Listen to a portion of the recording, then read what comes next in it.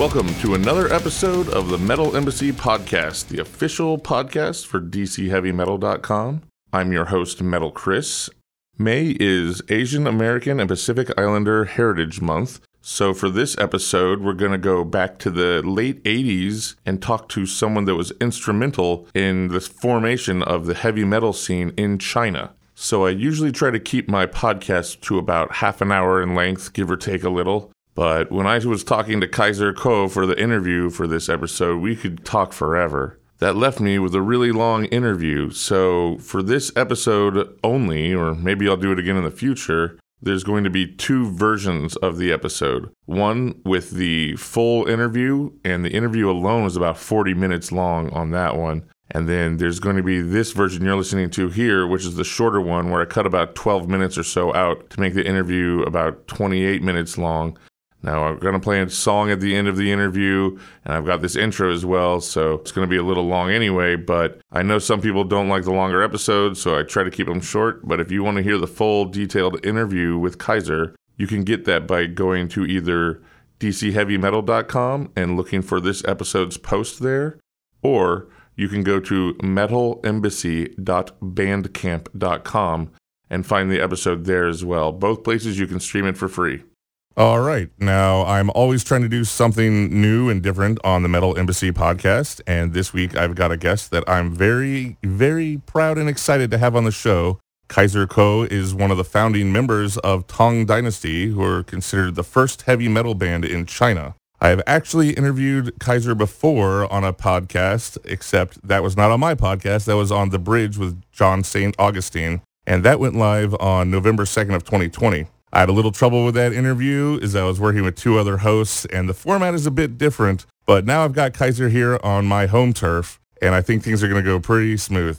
These days, Kaiser is a writer and editor on supchina.com, and he's the co-host of the Seneca podcast, which discusses current affairs in China. So thanks a lot for being on the show here with me. And thanks for having me, Chris.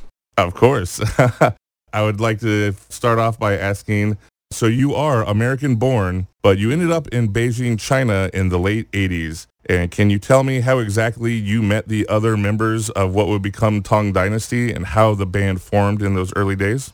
Yeah, I got to do a little bit of a prequel. So, like you said, I was born in the States, and I grew up just kind of standard learning piano and violin and all that stuff. But by the time I was in college, I was deeply into prog. I'd played a lot of metal earlier, but I was really into, your Yes and Genesis, King Crimson and stuff like that. And I was a huge Rush head. Actually, Rush was like the thing that changed my life. When I got to college, they put me in a dorm room with a guy who had picked the same three favorite bands. Basically, that's why they matched us. It was pretty brilliant. At UC Berkeley, they had us fill out this roommate card where you had to say whether you were like a neat freak or a slob, or whether you were a morning person or evening person, smoker, not smoker. But then the great question was, who are your three favorite bands or artists? And I think we both put down like Yes, Led Zeppelin, and Rush. And so we got paired. Turns out he's a kick-ass drummer, double bass set and everything. We immediately started a band. And then a couple of years later, we got invited to go to China to play. It was a band, all of Cal Berkeley students. So we were pretty, clean cut, and we seemed like nice kids. So China wanted to bring us over. But that fell through.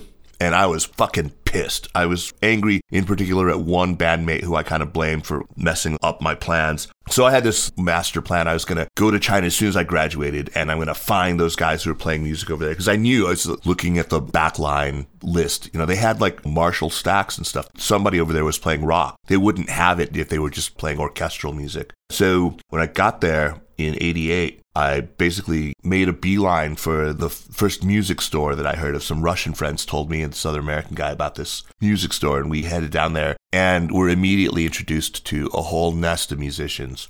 The guy that I met first would end up being the front man for Tang Dynasty, and he was like a true metalhead. I don't know how he became one, because there was so little there. I mean, he had heard a lot of Deep Purple, he'd heard some Iron Maiden, he'd heard like Judas Priest, and then a lot of hard rock stuff. But man, he was a metalhead, and we immediately bonded and formed the nucleus of Tang Dynasty. So you were saying you didn't know exactly how they'd gotten into metal, but it sounds like a lot of what they were into was kind of like the early, Black Sabbath and Deep Purple and Zeppelin and that kind of stuff. So did you introduce them to more of like the Judas Priest and the new wave of British heavy metal stuff going on at the time? Exactly. So I had grown up listening to the same stuff. I mean, Priest and Maiden, and then a lot of the Nwabam bands, Tigers of Pantang and Saxon and stuff like that. I mean, it wasn't what I loved. I loved, Priest and Maiden. Those were like my two metal bands, and Sabbath. Yeah, so I made sure they knew it all. I was introducing them to stuff constantly. They had never heard UFO. I guess they had some Aussie stuff, but I just made sure to fill out the catalog because I had a pretty good-sized collection of tapes and CDs when I went over and spent a lot of time just kind of dubbing stuff, just taping stuff and copying labels, writing out song lists and important stuff from liner notes. So yeah, I was definitely kind of playing missionary over there for a lot of metal music. But Rush was the big one. So you were something of a salesman. Yeah. You were only with Tang Dynasty for about a year at the very start there, and you basically left and then came back in about 96, I think, and stayed with them for several years, and that included recording their second album, which translates to Epic, I believe. How did you end up rejoining the band, and how did that hiatus happen? The first hiatus was, we started the band in late 88, early 89, and then 89, in June, of course, there was the Tiananmen protests that culminated in the massacre of June 4th. So I had to hightail it out of there. The guy I told you about, the roommate from college, he had actually come out and he was playing drums, and we had actually gone out on tour on the morning of June 3rd, about 16 hours before the gunfire. So we didn't even know about the massacre until June 7th. We were out in this really remote area, kind of near the then Soviet border in the way north of the country. And we found out about it. And then we had to figure out a way to get out of China. The embassy and the consulate were telling us, hey, you're going to be first up against the wall. They were pretty scared for us. I didn't know what to think. I would have stayed, but everyone wanted us to leave. So we got out of there. And it was terrible because I completely lost touch with them. But I went back 2 years later and immediately went to where they lived. The bass player at the time, his place is where everyone hung out. Early one morning, I showed up, just knocked on his door, and he was just like, oh my God. And in the meantime, they had gotten signed with this label out of Taiwan, and they were getting ready to record demos for the album. And I realized they didn't have their shit together, really. They had, not enough songs. And so we really quickly, I kind of, rejoined and worked on the demos. And I actually found a recording of the first demos that we did. It's got a lot of the early versions of the songs on the first album with me playing on it. It was pretty cool. And so that summer, the plan was that I was going to record with them and everything, but I was already in grad school at that point. And so the clock was ticking. We were trying to book studio time, and it just couldn't happen. And so I ended up just in the last few days teaching all my guitar parts to Dingwoo and to the other guitar player, just to make sure that they could actually put them down. I'm pretty disappointed with how some of them turned out, but then I had to skedaddle. I just had to go back. I'd already paid, and I had an apartment and everything, and so I had to get back to graduate school. And came back again the next summer. By then, the album was out, or it was about to be out. It was like just on the verge of release. And then we toured that whole summer around the release of the record, went and shot videos for it, all that stuff. And that was pretty cool. So it wasn't like I was completely away, but at the end of 92, I started getting warned away from China. People in the Public Security Bureau were like calling and saying, look, you don't know this yet. Some of your friends are getting into hard drugs. And if you know what's best for you, you should probably stay away from this scene, blah, blah, blah. And so it kind of freaked me out. And as it turns out, they were actually correct. There were some people who shall not go named who were they were just smoking heroin at the time, but it got worse. So I left for a while. They had like this great moment of glory in 93, 94, 95. But in the spring of 95, our bass player was killed in a motorcycle accident. And the band basically fell apart. Even though they replaced the bass player, the guy who had replaced me on lead guitar, he was this shredder, this really amazing guitar player. But, he had an ego that was kind of commensurately, high. And he and Dingwoo just couldn't get along. So Dingwoo kicked him out of the band and asked me to come back. So it was hard not to, because, I had to come back and get him cleaned up. He had been dating my sister at the time, and my sister was pleading with me to come back and save him and save the band. So I just dropped graduate school. I just finished my master's, and I was starting my PhD program. And I just said, well, I guess I got to go back to China. And I ended up staying for 20 years. That's great. I didn't know you were there for that amount of time afterward. That's great. Yeah, but, so only 3 of it was with Tang Dynasty from 96 to 99. And then in 99, I left the band again. Yeah, so tell me about those 3 years, because it sounds like the band was one of the biggest in China at that time. Well, I think it wasn't. I mean, it was like a comeback, right? Because they had peaked in 95, right before Zhang Ju's death. That's when they were really huge, when like everyone was listening to their stuff. But then, they had gone years without a new album. And so they had definitely cooled. People still knew who they were, and that second album that we put out was way different than people were expecting. There was nothing pop on it at all. It was very proggy. It was a lot of noodly stuff, really long songs. And yeah, I mean, it didn't sell nearly as well. And also, it was just mastered so terribly. It was so quiet. The only way I can listen to that record is I have to like copy it into Audacity and then like give it like a 12 decibel boost or actually, set a soft limiter across the whole thing and boost it so it finally sounds decent. But I hate the way the guitars sound. The drums and bass sound great, but I think Dingwoo, I mean, he still wasn't in great shape and the singing isn't great. So I love the songs, but I feel like that album really disappointed me. So what was it like to tour China in the mid-90s when you guys played live? What kind of venues were you playing, or were you playing festivals or what? There weren't a ton of festivals back then. Festivals as a phenomenon only really began in the 2000s, like, 2001, 2002. But back then, we played everything from little bars, that would get totally packed, totally a fire hazard, but to stadiums, like soccer stadiums. I think the biggest place I ever played was like 35,000. It was nuts. And often we would headline, but we weren't the only act. If you had held a gun to our head at that point, we could have maybe played a 2-hour set, and that would have about been it. That would have sort of maxed out everything that we could play that was presentable. I doubt our singer would have had the stamina to do the whole 2 hours. So it's not like we could have done a solo anchored, just us playing. So often it was like 6 bands playing at some stadium, and it would be like a festival, but each band would only play 5 or 6 songs. It was kind of stupid. That reminds me of like the Live Aid setup or something. Exactly. Yeah. It was all like that. Yeah. Because that's sort of what people were looking at. That's what producers would see. They'd see, oh yeah, Monsters of Rock or Live Aid or something like that. And there'd be a bunch of pretty well-known bands, and each of them would only play like a 45-minute set. All right, so I'd like to talk about the name Tang Dynasty a little. For people that don't know, the Tang Dynasty lasted in China for about 300 years, from about 618 AD to about 907 AD. And there's a brief period, I think, for about 15 years where it was interrupted. But the Tang Dynasty is considered something of a golden age for China. I know it expanded territory, I believe, a lot during that time, but also the realms of art and literature is looked back on as a high point, much like I think the West kind of looks at ancient Greece and Rome. Yeah, for sure. That's a good analogy. And I can't believe you know so much about this. This is amazing. Were you like... Well, I like to do a lot of research before I do my interviews. So. What you said was exactly right. You got the dates right, 618 and 907, with that little interruption during Empress Wu, who actually had her own dynasty. But the Tang, as you said, was like this golden age in Chinese arts and literature, and especially in poetry. But the reason that it was great, I mean, the reason that most people recognized that it became so great was because it was super open to foreign influences, super open to the outside world. So that's when a foreign religion, Buddhism, really took root in China. That's when foreign styles in art were embraced, where foreign foods, foreign music, all this stuff. And so when we named the band, when I came up with that name, it was because China was also in a period of opening up. And the secret message buried in that was, if we want to be great again, let's be open to influences from around the world. And as a guy who was trying to kind of smuggle a genre of music that was totally alien to China into China, that was kind of a good packaging for it, right? Yeah, for sure. Do you think it may have not gone over so well had it been named, something just maybe a more generic name, like Wings of Fire or just something, know? Exactly. It wouldn't have gone over so well, yeah.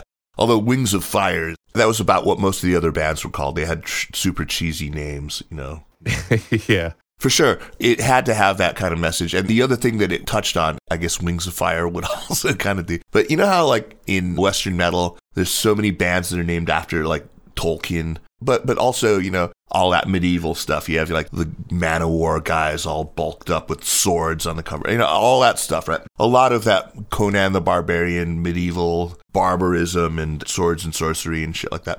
There's a perfect analog to that. All the kids who would like metal, the boys who were kind of like got a little too much testosterone going on, what they liked in lieu of that, they had their own Chinese martial tradition, the martial arts novels, these great stories about strategists and generals and heroic warriors and warrior poet types and all that stuff. That was something else that the name Tang Dynasty could evoke. So we wanted to sound kind of like those stories come to life. In some sense, like we wanted our songs to evoke horseborne warfare on the steppes and battle chariots and banners and crows pecking out dead dudes' eyes and stuff like that, right? I think we went for that effect and it worked pretty well. Even visually, hang those sword tassels off your guitar and do your hair kind of like ancient warrior style. I think one of the things you guys really did too is you did incorporate certain traditional Chinese elements into the music as well. So it wasn't just a Chinese band playing heavy metal. It was a band that had Chinese elements and also heavy metal elements, and we're making a sound like that fit with, I think, a lot of that imagery. But what I don't know, because I was not in China at that time, were other bands also doing that? Or was that sort of your thing and other bands had their own thing? What was that early Chinese metal scene like? So there were some that kind of tried, or they draw on different elements of Chinese culture and incorporate that. But we kind of had a monopoly on that kind of wuxia or kind of martial arts novel kind of thing. So nobody else really tried to do that right away. But there were others that were great that drew on even Chinese comedic traditions. There was this band called Ziyue. Their name was Confucius Says. And they were kind of like Primus. They were a trio with like a crazy talented bass player. And they were funny. They used this kind of Chinese comedy tradition.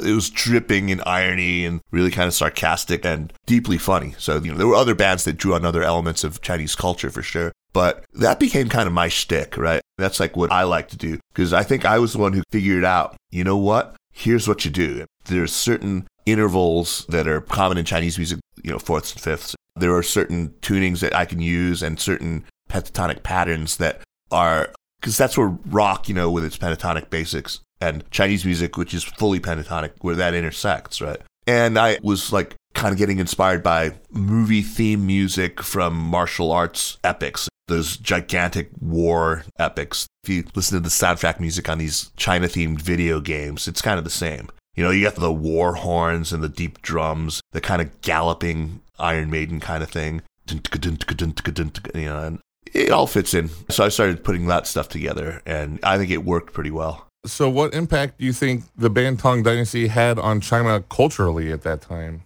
Or even now still? Everyone says that it was like, I think it's true that it launched metal in China for sure. There isn't anyone who is involved in metal in China today that wasn't influenced by them. But it never went fully mainstream. Metal never became really mainstream in China, unfortunately. It's still kind of niche. There's a great scene in China, a really lively metal scene. And there's, hundreds of bands, maybe even 1,000 bands playing metal. And yeah, for sure, I'm proud that Tang Dynasty definitely had a role early on in that. And it did go on to inspire other bands to find something recognizably Chinese and making that a part of the music. But I think a lot of them kind of failed to make it sound organic. A lot of them, it just sounds tacked on or sort of shoehorned on. It's like a dumb-looking appendage that's like, hey, look at me, I'm Chinese, instead of actually starting with the Chinese elements and then making them metal. I think one of the cool things about the metal scene, though, in China was how they didn't really understand the metal subculture in other parts of the world necessarily in the early days. And so they didn't know about genre conventions. And I'm glad they didn't, because then they could sort of import something and plant it in this alien soil and it would bloom in weird and cool ways, right? If they had known, okay, we are a melodic death metal band, therefore we can only do this, this, this, and this. No, that wouldn't have worked out. So you basically formed Spring and Autumn shortly after leaving Tang Dynasty. Now, when you left Tang Dynasty, were you planning on starting a new band right away, or is it something just kind of happened? What's the story behind the formation there? Yeah, so I actually decided not to do another band. I was like, I'm not going to do it. So I finished up with Tang Dynasty in 99 and then went to work for an internet company, and we were venture funded. We had some money. And so one thing that we did a lot was we threw these events where I'd get to pick what bands would play. And so there was this one band that used to open for Tang Dynasty all the time, and I got to be really good friends with them. It's funny because my wife was the drummer of that band's girlfriend back then. So I got something out of it. But I used to help them out. And so I was informally producing them. I was helping them out with some of their songs and stuff. And I was pretty sure I didn't want to do another band. I got a full-time job now, and I got to focus on that. But then there's this kid that I met when Tang Dynasty was touring in 98 or something, right before we released Epic. And I met this guy in Kunming in the province of Yunnan. And he was this kind of small guy with a great voice, really, really clarion voice, and was playing in a band called The Seventh Day. And he had like folk metal sensibilities. He was playing a kind of music that was exactly what I wanted to do. And I said, one of these days we'll work together, right? So a couple of years later, he's moved to Beijing. I had no idea. He brought the band up there. And right after they arrived, they basically broke up. And then part of them went on to form AK-47, which is a pretty good kind of new metal, groove metal kind of band. And then he started approaching me. He would come over to my house all the time to try to convince me to start a band with him. And I'm like, I'm out. I'm done. I can't do this anymore.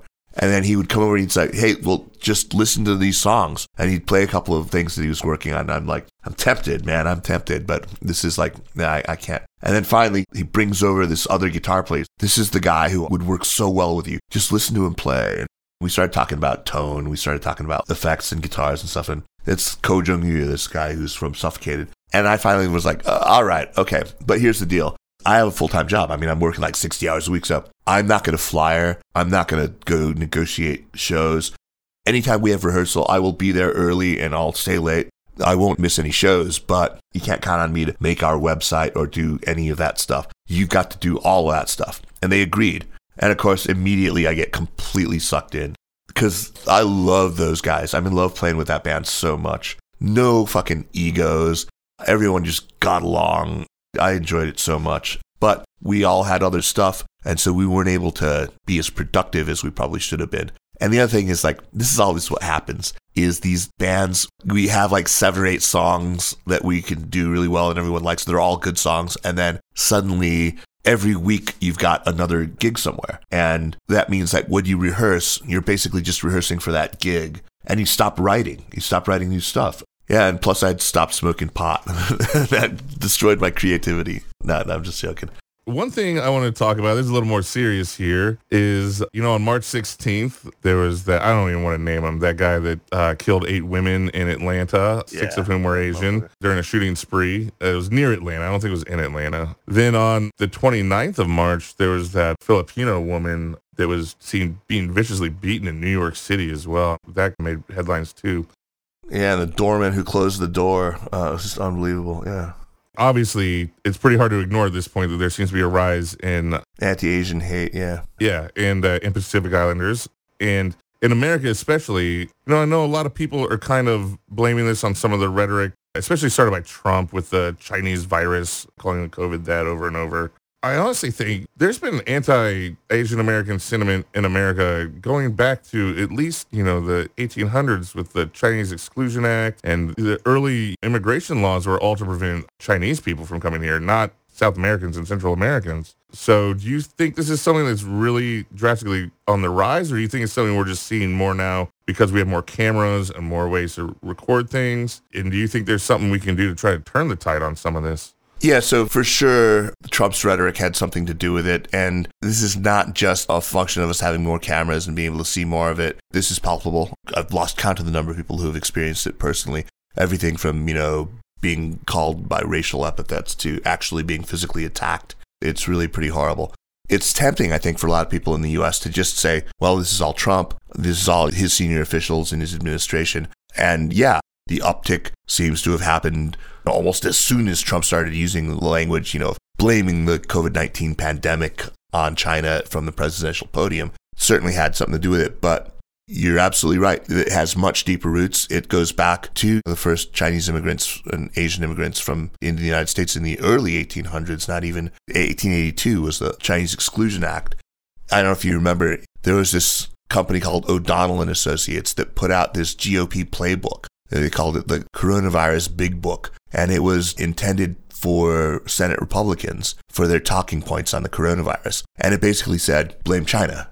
You got to just blame China. And when they say that's racist, we say, no, it's not racist because Spanish flu, we call that. And that it had all these talking points for deflecting the charge that it's racist. But it came down to, well, if you're saying it's racist, you're just carrying water for the Chinese Communist Party. You're repeating their talking point. But what underlies this, of course, is fucking xenophobia. It's this irrational hatred or fear of China that's been on the rise for a long time. And part of that is just because a lot of Americans, just at a deep, sort of psychocultural level, they can't handle the idea that there is a multidimensional near-peer competitor, that there's this country that is not just an economic challenger like Japan was in the 80s, not just a military strategic challenger like Russia was during the Cold War, but both, right?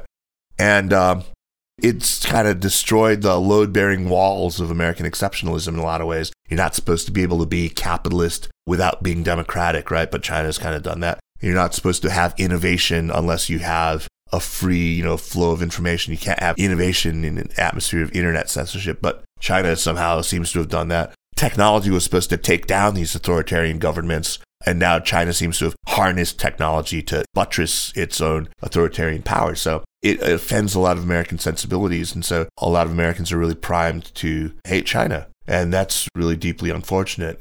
I looked at last summer when this full court press from the Trump administration was going on, where they really pulled out all the stops. They sicked every American department and agency on China, Commerce and the Justice Department, and, of course, the Pentagon and all the intelligence agencies. Everyone was like, China bad, China bad. And it was happening at the same time as the George Floyd protests, as the BLM protests were sweeping the nation. And I saw a parallel between them. They're both, in a lot of ways, is sort of a reaction to the loss of American primacy and white primacy inside America, but American primacy in the world. When you have that privilege suddenly yanked away from you, the reaction is lashing out in coate violence. And that's kind of what white America is doing to black America when it finally stood up and wanted justice and equality for itself. Now it feels like it's doing the same. Now, China hasn't helped the situation because China does all sorts of really bad shit too. But I think Chinese people can understandably see how that stuff gets weaponized. There is terrible repression of the Uyghur minority in China. I have absolutely no doubt in my mind that this rises to the level I at least would call an atrocity. But China sees this as like, how convenient. Trump gave the green light for this. You've written about it in your own books. In 3 separate occasions, at least, Trump said, yeah, those Muslims should be put in camps. And suddenly you turn on us when it's convenient for you. Suddenly we're committing a fucking war crime or a genocide when you guys were all about that in the first place. How convenient that you've killed 1.7 million Muslims in your war on terror. We've imprisoned a whole bunch, maybe 1 million or more, but nobody's dying. They're not killing people. And they think there's a difference. I don't think that's any excuse, but you have to see it from China's perspective. It looks rankly hypocritical for the United States. But nobody is beating up Chinese or Japanese or Korean people or Vietnamese people out of fucking solidarity with the Uyghurs. They're not doing it because they're worried about Hong Kong or Taiwan. They're doing it because mostly of this portrayal of Chinese as carriers of disease, of vectors for the virus. They're doing it because they're trying to paint the Chinese as all spies for the Chinese Communist Party. It's a different thing. It's a really deep problem. It's about education, and there's a lot of structural impediments to it. It's the way that foreign correspondence is done. And there's nothing wrong with it except that it doesn't produce the outcomes that we ideally like. If my ideas of some foreign country, Iran or Russia or India or China, were formed only from the newspaper articles that I read in the New York Times, the Washington Post, naturally I'd have a pretty negative opinion of it because they're not going to write about the ordinary stuff. They're going to write about extraordinary stuff. They're going to write about the corrupt officials rather than the kind of benign ones. They're going to write about the bridges that collapse and not the ones that don't collapse, right? Unfortunately, that's sort of built into the way that we look at the rest of the world. Yeah, the thing that's always just kind of amazing to me is like if America views other countries and the people of those countries by the actions of their government, like what do they think other countries are viewing us when we're sending drones everywhere and bombs to the Saudis so they can bomb Yemen, and it just doesn't make sense to me. I mean, you have to understand that people that live somewhere might not approve of what their government's doing as well, and I think that's a message that doesn't get taught. This is why what you're doing with this podcast is important. This is why, what can we actually do? Well, we can actually build people-to-people bridges. It's like what you're doing. You're reaching out, and you're talking to musicians who live in these other countries in a common language, the language of heavy metal. I think that's the kind of thing that produces actual connections, right? So, man, hats off to you, man. Well, seriously, Chris, I think it's awesome. Well, thanks, Kaiser. Now, something I always like to do on the Metal Embassy podcast is I like to give the person I'm talking to an album from somebody from my area here in DC. Oh, awesome, man. So I know you're really into prog stuff, and there's a really cool local prog band called Iris Divine. Oh, nice. I like the name. I've been a fan of theirs for some time, but they put out an album in 2017 called The Static and the Noise, and it's on Bandcamp, and when we get off of here, I will gift that to you. I'll send that your way. Thank you. Yeah, no problem. Well, that's the end of the interview. However, we always play a song after the interview on the Metal Embassy. So, for this episode, we're going to be playing a song from Kaiser's second band, Spring and Autumn, and this one's called The Huntsman. I really like this song because it sounds like heavy metal, but it also sounds distinctly Chinese.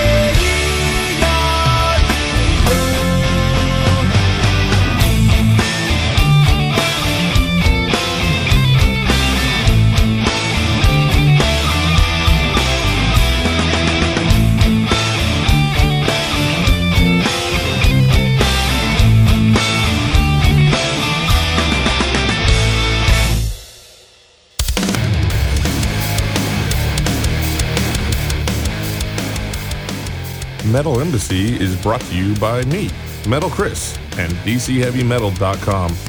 I personally record, edit, and produce each episode for your listening pleasure. The Metal Embassy theme and credit music was written, recorded, and produced by Stefan Elie.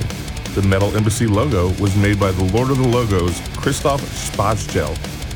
If you have questions, comments, criticism, or suggestions for future episodes, you can email me at dcheavymetal@gmail.com. This episode was recorded in Adobe Audition, and I used an Electro Voice RE320 microphone. I recorded the interview with Kaiser Kuo on April 13th of 2021 via Google Meet. The song The Huntsman by Spring and Autumn is used with permission. Thanks for sticking around until the end of the show.